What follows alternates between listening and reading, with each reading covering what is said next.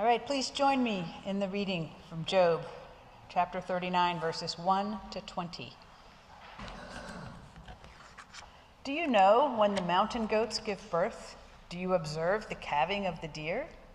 Can you number the months that they will fulfill? And do you know the time when they give birth? When they crouch to give birth to their offspring and are delivered of their young? Their young ones become strong. They grow up in the open. They go forth and do not return. Who has let the wild ass go free? Who has loosed the bonds of the swift ass, to which I have given the steppe for its home, the salt land for its dwelling place? It seems the tumult of the city. Let's do it this way. It scorns the tumult of the city. It does not hear the shouts of the driver. It ranges the mountains as its pasture, and it searches after every green thing. Is the wild ox willing to serve you? Will it spend the night at your crib? Can you tie it in the furrow of the ropes, or will it narrow the valleys after you? Will you depend on it because its strength is great, and will you hand over your labor to it? Do you have faith in it, that it will return and bring your grain to your threshing floor? The ostrich's wings flap wildly, through its pinions lack of plumage, for it leaves its eggs to the earth and lets them be warmed on the ground, forgetting that a foot may crush them and that a wild animal may trample those eggs. It deals cruelly with its young, as if they were not its own. Though its labor should be in vain, yet it has no fear, because God has made it forget wisdom and given it no share in understanding. When the ostrich spreads its plumes aloft, it laughs at the horse and its rider. Do you give the horse its might? Do you clothe its neck with mane? Do you make it leap like the locust? Its majestic snorting is terrible. For the word of God, the people of God. Thanks be to God. Thank you. Let's pray. Holy God, you've given us an image of all of the details you know about us, about creation, about animals, details that we learn from you. Open our minds to how majestic and knowing you are, every detail, and remind us of your love for each one of us as you know our details. Amen. So today is the final in a wee month-long series on the seasons of creations as we end up with animals. You've heard the reading from Job continued, but I would like to start back with the opening scripture I shared with you from Isaiah, because the picture on your bulletin cover and the one that was on the sermon slide of The Peaceable Kingdom by Edward Hicks is a wonderful image of the wolf lying down with the lamb. Now, these are opponents. Lambs and wolves don't play together. The young goat and the calf together. The lion and the calf. The predator and the prey. The passage describing the peaceable kingdom that will come when the Messiah comes. Now, Isaiah was looking far into the future because the people of Isaiah in his time were going to face deep trouble. And with Isaiah prophesying it, they knew it was going to happen, but they just wanted to reject it. And Isaiah wanted them to look further into the future. This image was painted and then popularized by a Quaker preacher artist, Edward Hicks. He was born in Bucks County, Pennsylvania in 1780. He painted 62 peaceable kingdom paintings. The same idea with different details in each one of the 62 paintings during his career. The predators and the prey lying down together in harmony. Not one taking the other's place, but one recognizing the other, and there's no hostility, a harmony.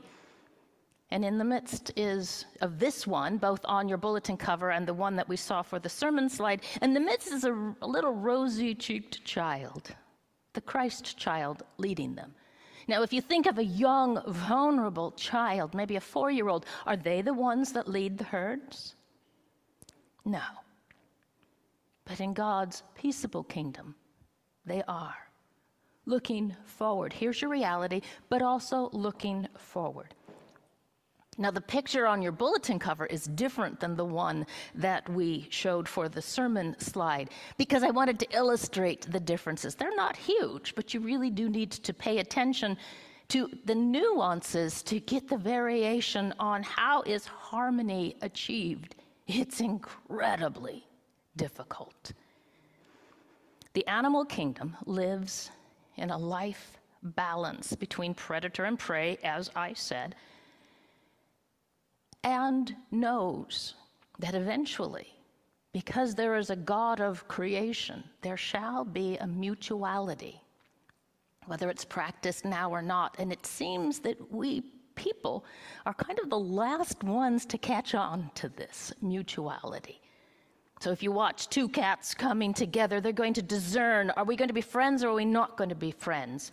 We do that as well. But the time of peace will remove the discernment as both recognize we are made in the image of God, and that's all that is necessary because we were called good. Now back to Hicks. He struggled to reconcile within himself his love of painting and the simplicity that his Quaker faith required. His paintings were not appreciated by his community. But he was passionate about his faith, so continued painting, even as he became a minister within the Society of Friends. And his paintings show his yearning for unity and peace, especially in light of the 1827 schism within the Society of Friends. And is there a church alive that hasn't faced differences that have created new communities? To which I applaud. Let the churches continue. Even if we must dance apart for a wee while, we still worship God, the creator of the universe. So to represent the schism that tore his heart from his Society of Friends, and they chose this name for their church because that's how they understood and do understand themselves to be. They are meetings of friends talking and praying about God. So the picture that you have on your bulletin will show that there's a gap between two, I always thought were two lands, but in fact, they are two tree stumps. The animals on one side, and on the other side, sometimes there are people. There are conquerors. There are victims. And the animals on the other side, with no conqueror, no victim. And they're stumps, tree stumps, also from Isaiah, I think the first verse, yes, the first verse of chapter 11. Out of the tree shall come a stump, the stump of Jesse. And out of the stumps comes new shoots, new growth. The tree can regenerate. And this is how Hicks presents his peaceable kingdom. You people have caused a chasm here, but God can bring something out of a stump. He is celebrating present and future. As animals from Isaiah and from his painting are representing the characteristics, or not representing, are challenging the characteristics of people at odds with each other on one side of the stump, while the animals are at peace with one another. Now this brings me back to Job. Lee, thank you for just jumping in, because this is a 4-chapter scenario from God asking basically rhetorical questions of Job. Where were you when? Well, of course, Job, who represents all of humanity, not just a particular person, Job understands this overwhelming display of a reminder that we may have our issues, we may have our concerns, we may want something different, yet God is still acting with us today. The relationship between God and creation becomes the example of there's so much going on beyond what you can see. And our ancient ancestors understood this. Our ancestors in the faith understood that God says this, we are experiencing that, there's a gap, how are we going to get forward? And they do, and they did, and they share their stories with us through our scripture. So God says, Job, did you give strength to the horse? Did you clothe its neck with a mane? Cause the horse to leap at locust, or like a locust? His majestic snorting a fright? I don't know about you, but when I hear a snort from a horse, I take heed, because what if the horse is saying, I think I'm going to come and talk to you right now, and maybe I don't want that majestic snort. There's something about God's speech to Job, to us. Remember, Job represents humanity, particularly humanity that suffers. Sure, Job could also be a person, but each person represents other people. And at first glance, because God is kind of overwhelming Job with this boatload of what Job cannot do, we might ignore any thought of self-sufficiency. Because if you enter into the corral with these horses who have majestic snorting, you might not think self-sufficiency is immediately in your mind. Think again. In the story of Job, Job has been asking for 36 chapters, for an explanation from God. Why am I suffering? What have I done wrong? And there is usually no answer for suffering on a large scale. So those who have experienced Hurricane Fiona and are in the path of Hurricane Ian, if it becomes a hurricane, maybe thinking, why did this happen to us? What did we do wrong? They did nothing wrong. There's a climate pattern. God is saying there is more. And no, you can't always understand, but you can keep going on. So Job hears vast creation. He hears intimate details from these multiple chapters, or 4 chapters of these intimate details. Then Job speaks a second time. And this always catches me. I can just imagine he's on his knees, hands in the air, head bowed, and says, my ears had heard about you, but now my eyes have seen you. There's knowing and there's knowing. You will not hear this in the commentaries about Job. But I would like to take a little turn here and consider Jordan June's poem, We Are the Ones We Are Waiting For, which she gave to the United Nations about the 40,000 South African women who protested apartheid in 1954. You do the math. There's the protest, 1954, 40,000 women. And when was apartheid destroyed? There was a little bit of waiting here. And it was because of them that the protests started, that permission was given. Say no to this unjust system. The poem that follows the pounding footsteps on fallow land into new dust of both specific people, South Africans, and then this has been picked up by other people who felt too that they have been walked on. African American communities suppressed in the 50s, the 60s, today, June's poem of steps taken, a movement begun that did not see the results because their lifespan had ended. Yet we, looking through history, do see the results. And therefore, June's words, we are the ones we are waiting, we have been waiting for. Her words speak not just to the present, but into the future. Things might be hard now. There might be a transition now. But we are the ones we have been waiting for. To the 40,000 protesting women in South Africa who did not see the end of apartheid, to the millions who protested during the civil rights for an end of racism in a land of the free, that is still a struggle that is still continuing. To those here today, members of this church who are looking for a new pastor in a situation none of you wanted to be in,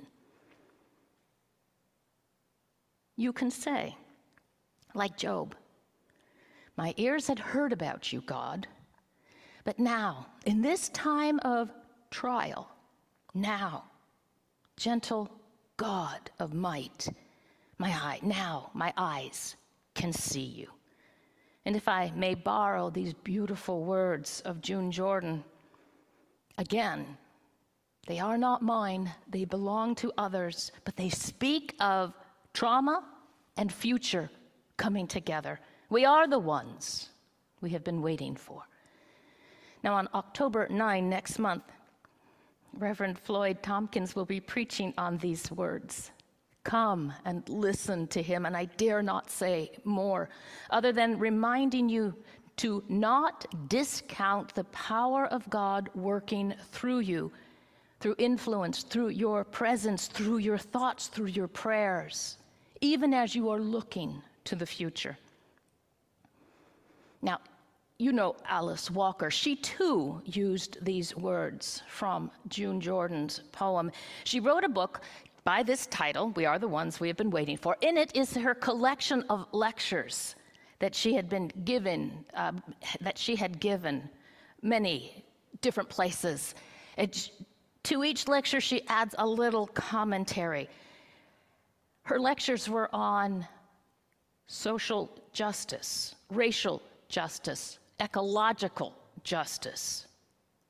She writes, we are the ones we've been waiting for because we are able to see what is happening with a much greater awareness than our parents and our grandparents and our ancestors could see. Parents, grandparents, ancestors knew that you would carry on. Alice Walker shared many resources, one of which was a well-known one, which I think bears repeating here.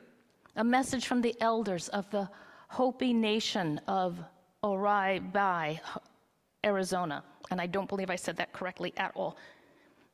A people of deep wisdom, and a long, beautiful poem. And the whole message is stunning, and you should read it. But it ends with this. Gather yourselves. Banish the word struggle. From your attitude, banish the word struggle from your attitude and from your vocabulary. All that you do now must be done in a sacred manner and in celebration. And it ends, quoting June. We are the ones we are waiting for. Grief is grief. This is me, not the quote. But knowing that you are the ones to make a difference brings momentum to your work, and it makes it easier. With resilience to carry on the mission of Christ that you confessed during our confession through your church. Now, as you ponder these stories, I'd like to give you some more examples. You know Bill McKibben. You have seen and heard him speak here, but do you know of his spouse, Sue Halpern? Have you read her book, A Dog Walks into a Nursing Home? I recommend it. I have a copy if you'd like to borrow it. It's highly marked up. It is a story about her dog, Pransky, and her frustrated efforts of bringing Pransky through therapy dog training, which Pransky kind of sort of didn't think was quite like being at home. As you know, therapy dogs are an official line of service dogs. They must be certified by passing very specific tests. The simple things: don't eat food off of the floor, play nicely with other dogs, approach a person only when invited, etc., etc. Sue's dog, Pransky, seemed destined to be a marvelous pet, but not a therapy dog. She failed the test a couple of times. There was only one opportunity left. But alas, Pransky was certified and with Sue was able to offer therapy dog services at their local nursing home. The comfort and encouragement of touching a dog. Who has a bear here? You have bears over there. Yay! The comfort, animals are absolutely spectacular. The comfort and encouragement of touching animals allows people to interact with gentleness. The gentleness that Edward Hicks put into his painting. Loving an animal and being loved in return reminds you that you are of value, no matter your physical, emotional, or cognitive level. All right, let's get back to Pransky. Pransky had a job. She and Sue walked into a nursing home on duty. There are many fun stories in her book, all of which are worthy of sharing, but my favorite is when Pransky did the absolute forbidden. She walked into a room uninvited, uninstructed, and followed by a very unhappy Sue. Residents were supposed to sign up for therapy dogs, and the therapy dogs may not go into a room that has not been given prior permission for the dog. So Sue's trying desperately to pull Pransky back out of this room, and Pransky will have none of it, pulls out of Sue's hand, not only approaches the bed, but Sue happens to know that this room was not supposed to have a therapy animal because the person did not talk. So the nurses had said, no, do not enter this room. So Sue's looking over her shoulder, hoping nobody gets her in trouble, and she therefore loses her job, follows Pransky, who does the second forbidden. Not only does Pransky enter this room, but puts her paws up on top of this bed and leans in. And Sue comes over, and Pransky will not be pulled off, so Sue gets close to the collar, thereby getting close to the woman. And she, Sue, can hear what Pransky heard all along. The woman is speaking, responding to the dog, speaking in such a very, very low volume that people would not have assumed that she was speaking at all, because people would walk in and do things, but you had to be right there. And Sue immediately, A, thanked her dog, B, went out and told the nurses, she speaks. You need to listen to her. Pransky already knew what was at work, and nobody else did. You are the ones we have been waiting for. I have other stories, but I've overdone my limit. Animals. Speaking to our future. You were asked to bring pictures or your animal, and I don't see any live animals, do I? No, but they've been here. Thank you, Cindy, for yours. Think in your mind or look at the picture of your animal on your phone, or remember a positive time. An animal can sometimes see into a future that we cannot conceive, because our anxieties get in the way. Well, animals aren't too fond of dealing with anxieties. They like to pass them right by, which is why they are a blessing. Now hold your animal in your heart, and let's pray a blessing over our animals. Creator of animals large and small, we ask your blessing to be upon the animals we bring before you. Pets, friends, working animals, wild animals. May they be blessed, not for our sakes, but for the purposes you give them on behalf of your creation. And all of God's people said, Amen.